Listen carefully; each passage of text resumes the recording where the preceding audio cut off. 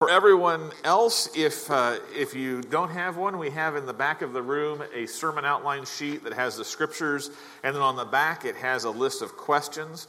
Those questions are great for reflecting upon the sermon throughout the week, and they also are good for a discussion at the lunch later after the service. All right, well, let's take one more moment and pray. Father, I just pray that today this word that you have given us would mean something to us today, that you would speak to us through your Holy Spirit. Father, make me a preacher that is a vessel of your word. Make me clear, make me concise, and make me full of compassion and conviction. And Father, may it be your word, not my own, that comes into our ears today. In Jesus we pray. Amen.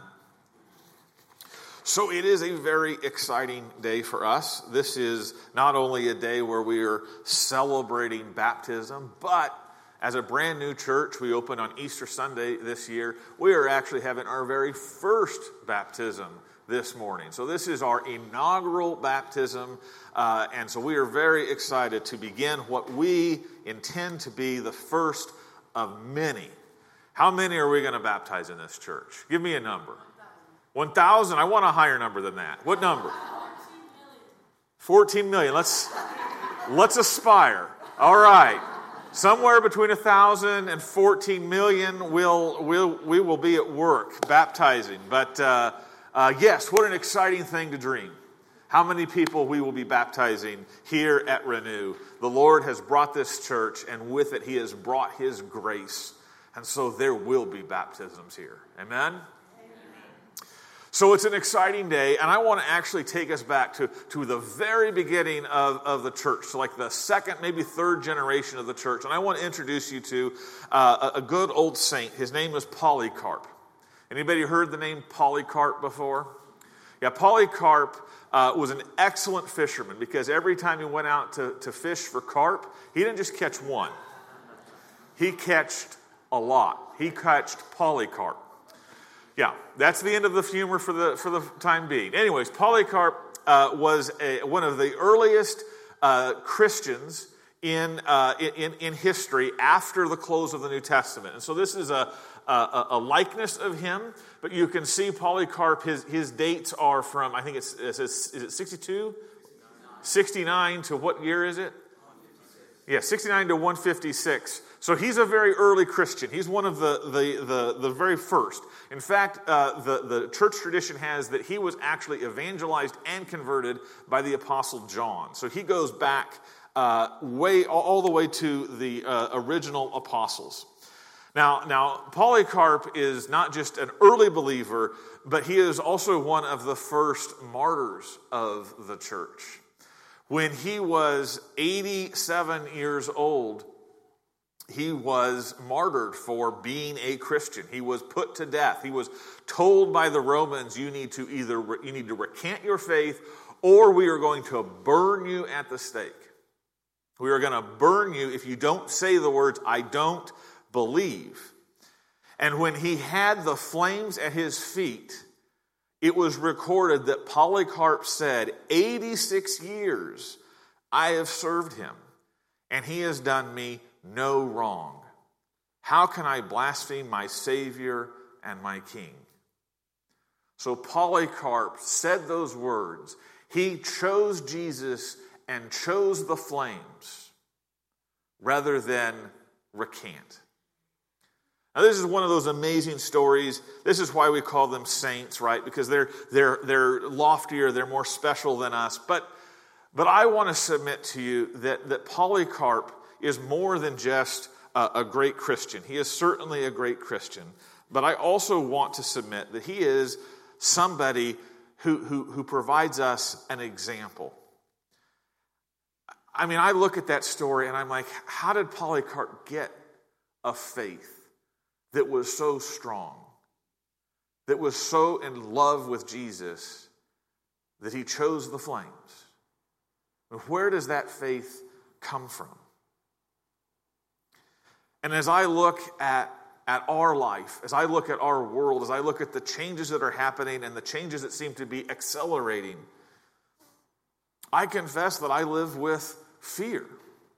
Will I have the kind of faith that Polycarp has, that will stand the tests of persecution, the tests of loss, the tests of death?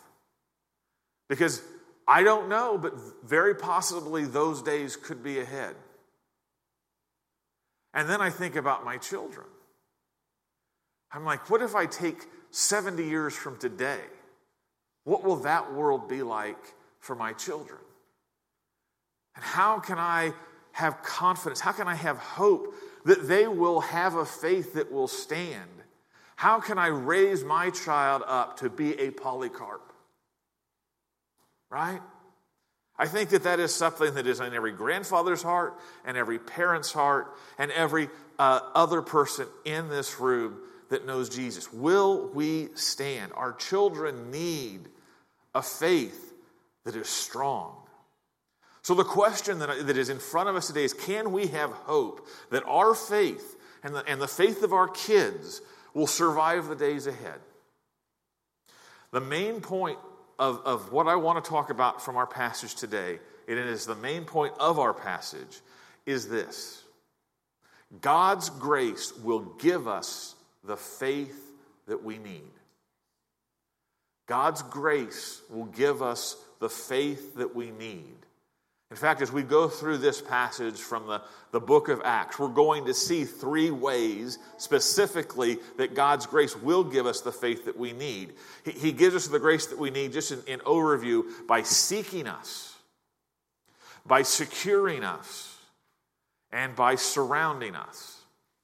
Now, we will spend most of our time on that third point today because I want to really focus on the purpose of baptism in this message, which plays an important part. But we are going to discuss all 3. Just expect a little more time on point 3 than the first 2. So let us go into this passage and let us take our fragile faith and see God's grace will give us the faith that we need in 3 ways. First, by seeking us. So the passage that we have in front of us is from the book of Acts, which is the story of what the apostles, the original followers of Jesus, did after Jesus' resurrection and ascension. It tells the story of the gospel being taken out into the world, from Jerusalem to Judea to Samaria to the ends of the earth.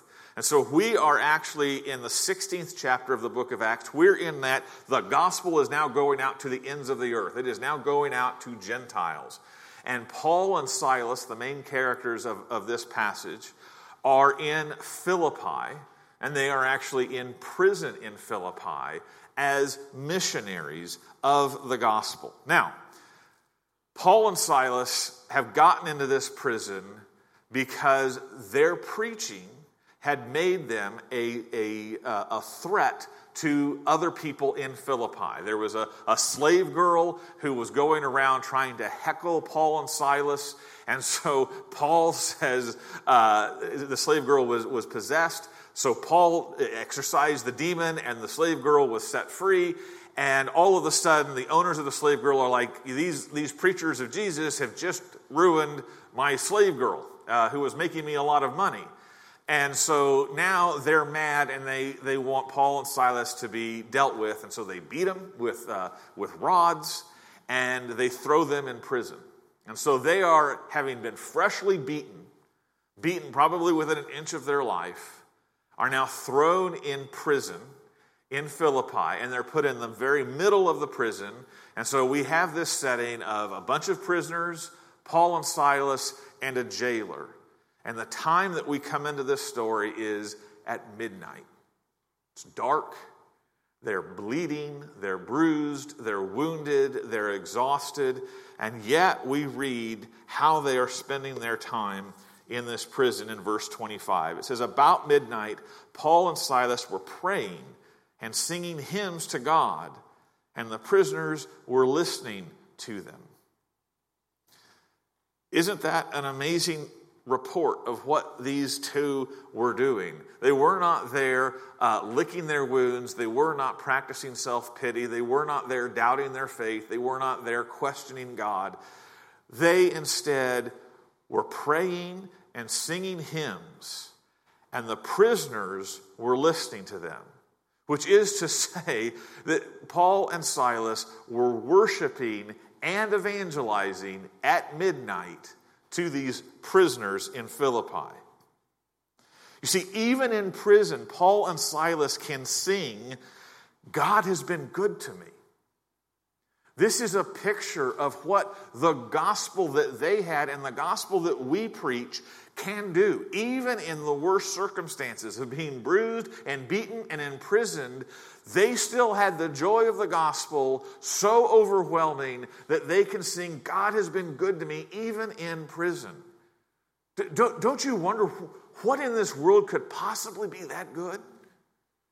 I mean, I haven't owned a single thing. I haven't experienced a single joy in this world that I wouldn't pretty much be down on it by the time I went through one night of prison. And yet the joy of Paul and Silas is uncontainable. Why? Why? Well, I submit to you, it is because their faith rests on grace, not grit. Right? If you imagine yourself in there, or if you imagine yourself as a Polycarp and you say, I just don't think I have the grit, I don't think I have the toughness to stand the way Polycarp does, or to stand the way Paul and Silas does. Well, I would tell you, don't look at your grit. Don't look at how strong your internal constitution is. Look at Jesus. Look at the grace of God, which is with you in every moment, every day, and every stage. That's what it means that they were praying and singing. They weren't looking in on themselves and saying, "Am I tough enough to endure this?" No, they were directing their hearts to the grace of God by worshiping and praying. And they were saying, "God, give us the grace that we need to sing here and now." And so there is a lesson there. Their faith rests on grace, not grit. And that is the same thing that I believe Polycarp had. He had a faith that rests on grace, not grit. But more than just looking at Paul and Silas and admiring their example, why were they there? Why was Paul and Silas in this prison? And for that, we need to back up into the story of Acts and go up a couple paragraphs. And here we read in Acts chapter 16, verses 9 through 12, of why they were there. We are told, "A vision appeared to Paul in the night. A man of Macedonia was standing there, urging him and saying, 'Come over to Macedonia and help us.' And when Paul had seen the vision, immediately we sought to go on into Macedonia, concluding that God had called us to preach the gospel to them. So setting sail from Troas, we made a direct voyage to Samothrace, and following day to Neapolis, and from there to Philippi, which is a leading city of the district of Macedonia and a Roman colony. We remained in this city for some days." So this is why Paul and Silas are in Philippi. Philippi is the big city in Macedonia. God has called Paul and Silas to Macedonia to preach. And the reason he has called them to preach is because there are people in Macedonia God has determined he is going to save. Now, if you read the rest of the verses till we get here, they've reached Lydia, a woman who was a worshiper of God. And they've saved this slave girl. But they've only reached 2 people so far before they are thrown in jail. And now they are captive around a bunch of prisoners and around a jailer. But here's the thing. These people in the jail are the Macedonians. They are the Philippians. And so Paul and Silas recognize that they are in that prison on the same sending mission that brought them into Philippi. They are in that prison to preach. You see, they recognize that their placement here amongst these prisoners and amongst this jailer is part of this call that they are fulfilling to go to Macedonia. What this means is that God's grace was seeking these prisoners and this jailer. The prisoners and the jailer were part of why God said, Paul, preach the gospel in Macedonia. Dwell upon that.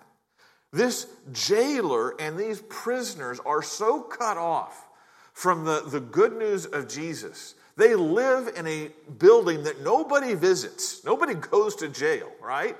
Unless you're in it. And yet God's grace sends his greatest apostle to spend a night in the jail because his grace says, I want these people to know Jesus. That is the seeking grace of God. God's grace was seeking those prisoners and this jailer. What we see here is the verse of 1 John 4:19 lived out. We are told that we love because he first loved us.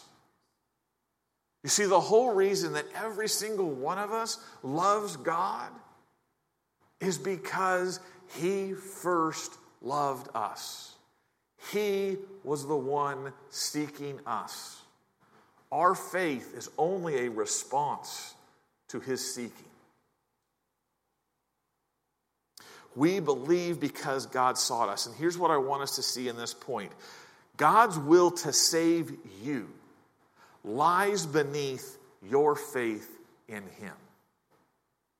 All right? God's will to save you is underneath, is the foundation, is the reason of your faith in him. His will is supporting your faith. Okay? And so the picture that I want you to have when you understand your faith is the same picture of you holding your child's hand. All right? Both people, your child and you, are holding one another's hand. Right? But if the child gets a little distracted and his hand gets a little bit loose and he starts to fall, does he fall? No, because that's not the only hand holding your child. Your hand, your stronger hand, your parent's hand is the real strength of that connection. Right? Yes, your child is holding your hand, but the reason that they are safe is because your hand is holding his. And that is what faith is doing. God seeks the jailer. That is, the Father's hand has already wrapped itself around you before you have come in faith. So your faith is stronger than you can imagine, because it is actually God's hand wrapped around yours. So we see that God gives us the faith that we need first by it seeking us. Second, I want us to see by it securing us.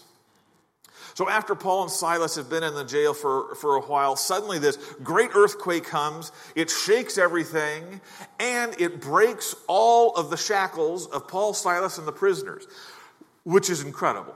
Right? The doors break open, the shackles break open. I mean, this earthquake is as much a get-out-of-free card as a free jail card as you could possibly dial up. That's exactly what Paul and Silas are given. And honestly, it is worth a point of reflection. Why don't they run?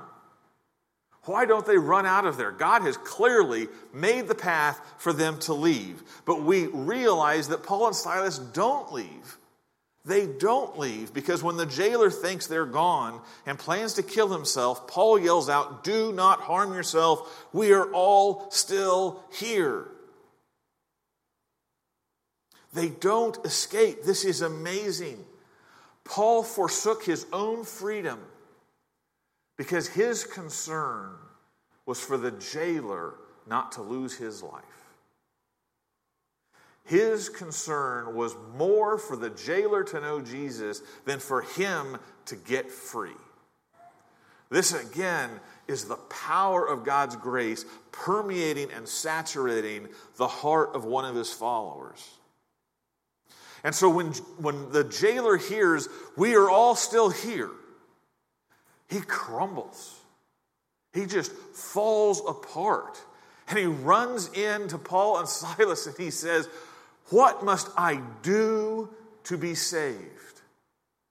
You see, this jailer lived in an honor-shame system. He lived in a system where if you do something wrong, if you do something embarrassing, if you make a mistake, it is better for you to take your own life than to let that fall upon your family.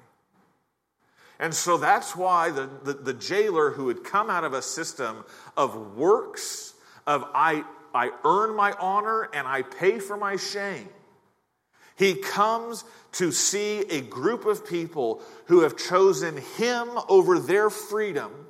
And he says, "What must I do to be saved? Because what I am doing is not saving me. It is keeping me close to my sword," right?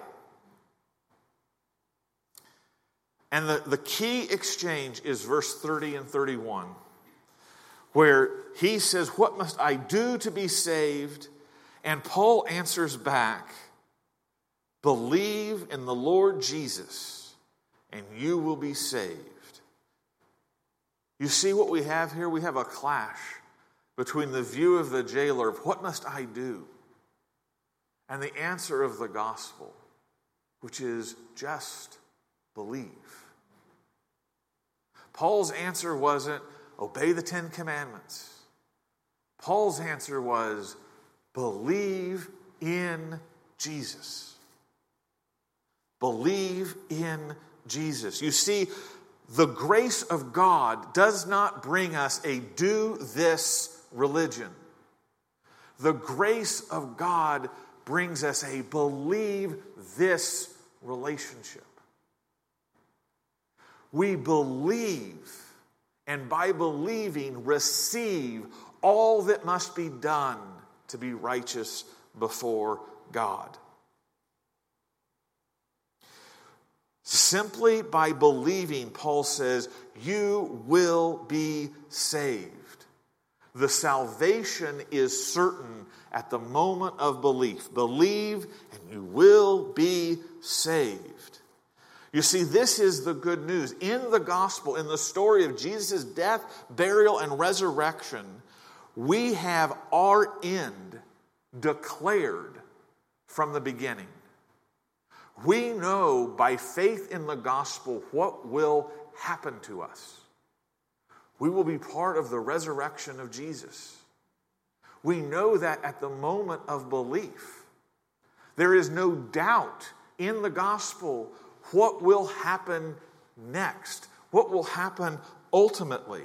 We already know because the end, our salvation, is declared to us at the very beginning. You see, we have already passed from death to life because Jesus has died for us and has raised himself from the dead for us. And so, if you are confused at all about the gospel, if you are confused at all about what it means to be saved, I want you to hear this sentence. To be saved, you just have to believe the gospel.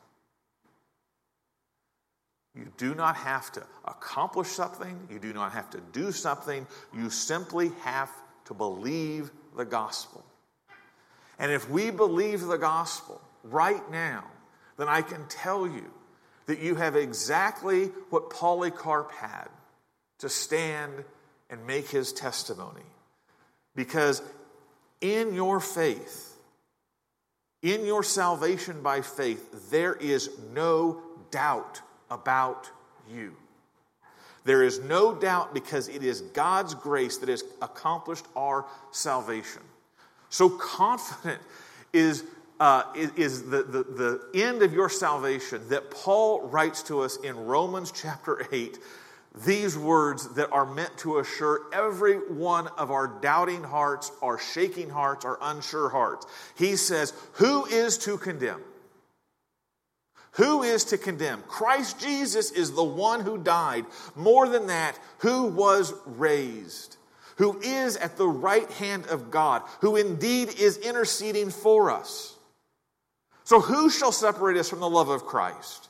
Shall tribulation or distress or persecution or famine or nakedness or danger or sword? No. In all these things, we are more than conquerors, not because of grit. We are more than conquerors through Him who loved us. For I am sure that neither death, nor life, nor angels, nor rulers, nor things present, nor things to come, nor powers, nor height, nor depth, nor anything else in all creation will be able to separate us from the love of God in Christ Jesus our Lord. You see, by faith alone in the gospel, we are secured in the grace of God. And the grace of God will give us all that we need to stand and to withstand whatever the world will throw at us. Amen? So God's grace will give us the faith we need. We see it in His seeking us. We see it in His securing us. Now I want us to look at the third point, the point that I actually want to spend a little extra time on, the point that God's grace will give us the faith that we need by surrounding us. By surrounding us. Really, the story of God's grace in this passage only gets richer. We have seen how God's providence has chosen this jailer and put Paul in a prison to reach the jailer. But as we look at the rest of the passage, we see that God actually is not just seeking the jailer. He is also seeking the jailer's family. He is seeking the kids, and He is seeking the wife, and He is seeking the whole household of this jailer. God's grace doesn't stop at the jailer and say, check. He says, now that I have the jailer, I want the whole family. And so this is God's surrounding grace. God's grace is not just about the jailer, but his family too. God surrounds His whole family with His grace. And how does God surround His whole family with His grace? Look at verse 33. And He took them the same hour of the night and washed their wounds, and He was baptized at once, He and all His family. You see, baptism is what God gives this family to communicate that this family is surrounded by God's grace. Baptism brings this family into God's family. That's essentially what it does. And by doing that, it brings this family into the grace of God that surrounds it through the family of God. Now, before we go much further, as we get into baptism, and specifically as we get into the question of baptizing infants, we do have to recognize that there are differing viewpoints on baptism. It's sad that there is a division in the church about baptizing and who should be baptized. And I am not here trying to change someone's mind. At best, for those who have made up their mind, I am simply hoping to give you the reason why people maybe do it differently than you have seen in the past, if you grew up in more of a Baptistic background versus a Presbyterian background. And I want to share that I have wrestled with this on my own spiritual journey. I have 3 kids, and while I had my 3 kids, I was getting my seminary education at Midwestern Baptist Theological Seminary, and I grew up in a Presbyterian church, and every day at Baptist Seminary, I was asked the question with great impunity, why do you baptize babies? So I had to learn why babies are baptized, and whether I thought that that was a good position, a right position, a biblical position. And ultimately, I came to the belief that I do think it is biblical, and I think it is the preferred position. But I'm not going to say that in any sense to make anyone who believes otherwise feel judged or anything like that. I am simply presenting the positive case for why I have come to view what I have viewed. We are part of the denomination, the EPC, which stands for the Evangelical Presbyterian Church. And the motto of the Evangelical Presbyterian Church is that in essentials, unity, in non-essentials, liberty, and in all things, charity. And definitely the baptism conversation fits into the non-essential and therefore the area of liberty. So I want you all to know, whether you have more of a Baptistic view or more of a Presbyterian view, that you are welcome in this church. But I want you to understand why we baptize babies when you're here, because it's going to happen. Because I hear lots of babies, and I want you to know what it means. So there are 3 questions about baptism that I want to go through and answer. And at the end of that, I think we'll see why Renew is a church that baptizes infants. The 3 questions I want us to look at is what does baptism symbolize? Second, what does baptism do? And third, who is baptism for? Those are the 3 questions that I want us to look at. So, what does baptism symbolize? Our first question. Baptism symbolizes the work of Christ to save us. Baptism is a symbol of the gospel of Jesus. And we see that if you go to the Gospel of Mark, chapter 10, verse 38, Jesus said to his disciples, "You do not know what you are asking. Are you able to drink the cup that I drink, or be baptized with the baptism with which I am baptized?" So Jesus here is talking about his cup of judgment that he's going to have to drink at the cross, and he is referring to his passion as his baptism. So the baptism that we are having in the church is a picture of what Jesus has done for us. Baptism shows that Jesus went under the waters, which are in the scriptures a symbol for judgment. So the waters represent judgment, and we see in baptism that the waters of judgment have fallen upon Christ. And then coming out of the waters, we see the symbol of the resurrection.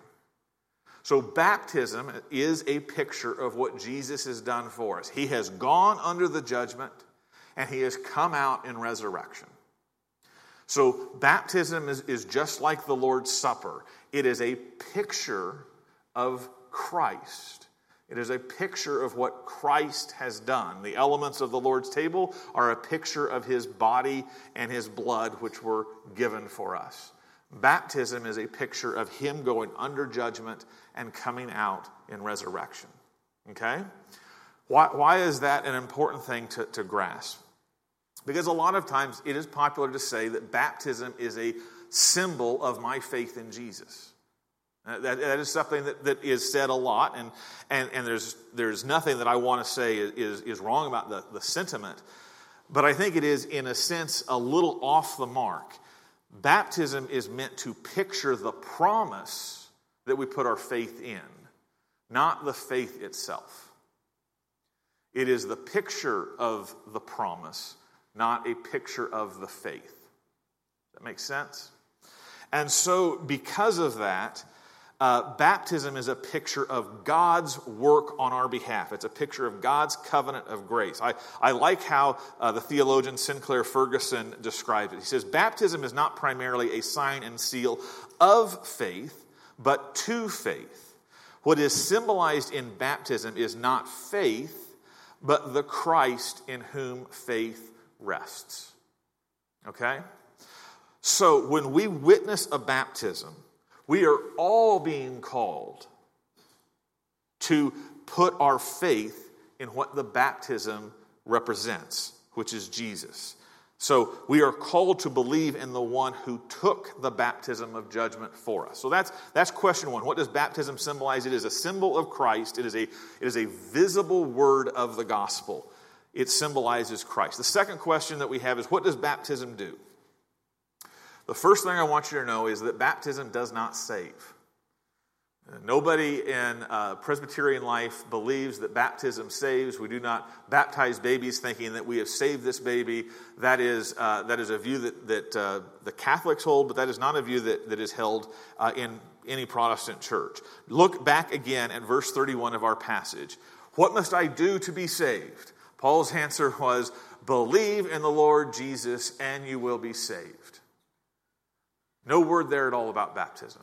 The jailer was saved by believing. He was not saved by being baptized. And so we do not believe that baptism is an act that saves the person.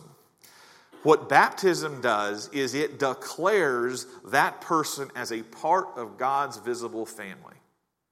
It is a way of saying the covenant of God's grace has come to this person, and this person is now part of the visible people of God, the church, and therefore is in the family of God, the visible family of God. All right?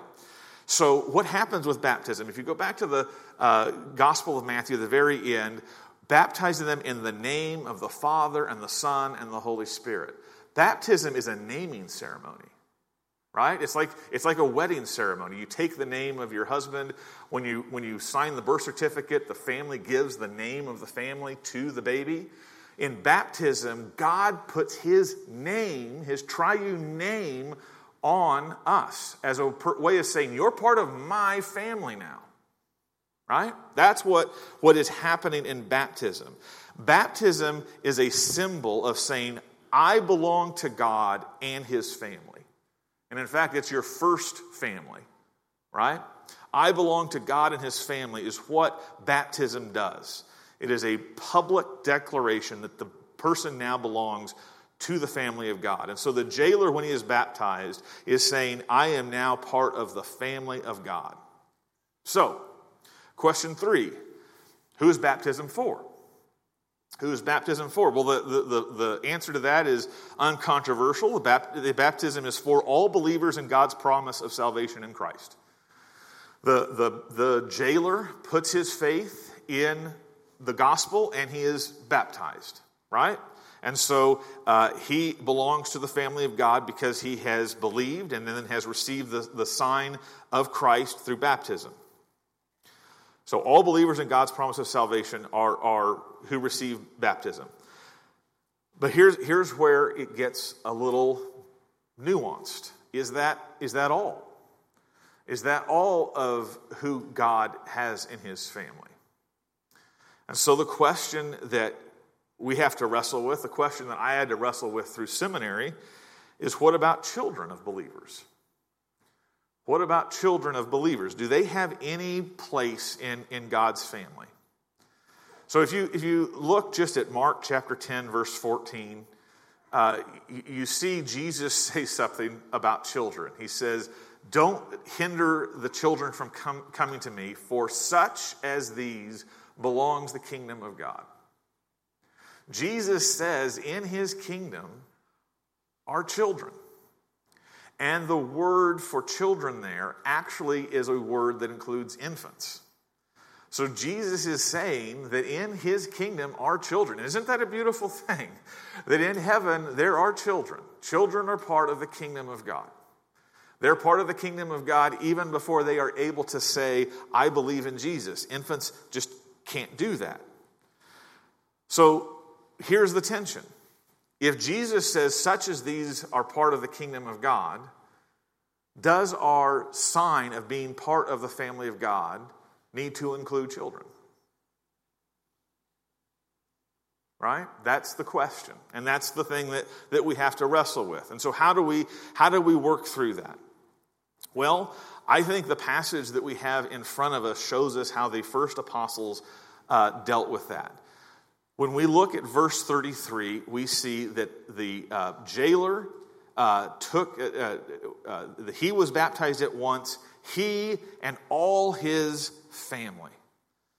So what we have in this passage is we have a passage where the jailer is the one whose faith has been stressed, but then the whole family is receiving the gift of baptism. Not just the jailer who has believed, but all his family are also being baptized. So we have here who's in the family. We don't know. The Bible doesn't really care to tell us who's in the family. It simply wants us to know that the whole household was baptized. And the word household is used again and again in the New Testament, that baptisms come to households, which suggests that it's not who's in the household that matters, it's that the whole household is baptized. And more than likely, probably, infants and babies and very young children would be part of these households. Again, I think Sinclair Ferguson is helpful in explaining this. He says, the occurrence of household baptisms in the New Testament is best understood as an expression of the Old Testament covenant principle of the solidarity of the family. The baptism of an entire household echoes the pattern governing circumcision in Genesis 17:11-14. So baptism is kind of the sequel to circumcision. And when we look at what's happened with circumcision, the whole household, including infants, received circumcision, because circumcision was a mark of the family of God in the Old Covenant. Baptism then replaces that. Okay. Here's something else that kind of nudges us towards children. God's covenant promise has always included the children of believers. If you go to Abraham, it says, this promise is for you and your offspring. That's why they're all circumcised. If you go to David, this promise is for you and your offspring. And if we come to the Gospel of Acts and listen to Peter's very first sermon after Jesus' resurrection, he says something like similar. He says, repent and be baptized, every one of you, in the name of Jesus Christ for the forgiveness of your sins, and you will receive the gift of the Holy Spirit. For the promise is for you and for your children, and for all who are far off, everyone whom the Lord our God calls to himself. You see, Peter has brought forward the same covenant language that was given to Abraham and Moses and David, that this promise of salvation, the promise of Jesus, is for you and for your children. And so it is seeing those, the inclusion of children in the kingdom of God, the promise including the words of children, and the fact that households are baptized, that we have come to the conclusion that infants are participants in baptism. Infants have been baptized on the recognition that they too belong to the family of God. And so when we baptize an infant, what we are saying, and this is ultimately what I cherish so much, baptism is declaring that God is saying to your child, I love Achezi even more than you do. I am already seeking Achezi. So much so that I have made sure that Achezi is born into a home that will surround her with the grace of the gospel and will place her in a church that surrounds her with the grace of the gospel. You see, baptism is a symbol that God's grace is seeking Achezi. So question 3, obviously, who is baptism for? We say all believers in Jesus, but also we believe their children too are included. We baptize infants because God's promise to save is for us and our children. And so I want to make this very clear as we get close to our conclusion. We baptize infants not to say that they are saved. We baptize infants out of trust that God uses their baptism to bring them to faith. And how's he going to do that? He's already begun. Baptism is making them a part of the family of God. And the family of God is the place where God's grace in Jesus is going to surround them and instruct him and raise her, Achezi's a girl, raise her up in the knowledge of Jesus so that at some day in the future we will hear from Achezi's own mouth, I believe in Jesus. And that is because the grace of Jesus has been working on her from this day and every day forward. So baptism makes them part of the church. The church is where God's grace surrounds them. Now, this is important not just for infants. This is important for all of us. The family of God, the church, is God's grace that surrounds. It's God's gift to all of us to have a faith that will end like Polycarp. Okay? Polycarp got to the age of 86, living amongst the people of God, surrounded by the grace of God, so that when he had to take that final step and say, I won't recant, he had 86 years, he says, of knowing his Savior's faithfulness. Where did he experience that? He experienced that in the family of God. And so if you look at the future and you want yourself and your kids to be strong when the days get tough, make sure they are being surrounded by the grace of God today by having your family dedicated to God and by placing them in a church and involving them in a church that is dedicated to God. So, the good news is that God's seeking, securing, and surrounding grace is for us today. Will you stand? Will your children stand? Beloved, trust in God's grace given to you in Jesus. It will not fail. Amen?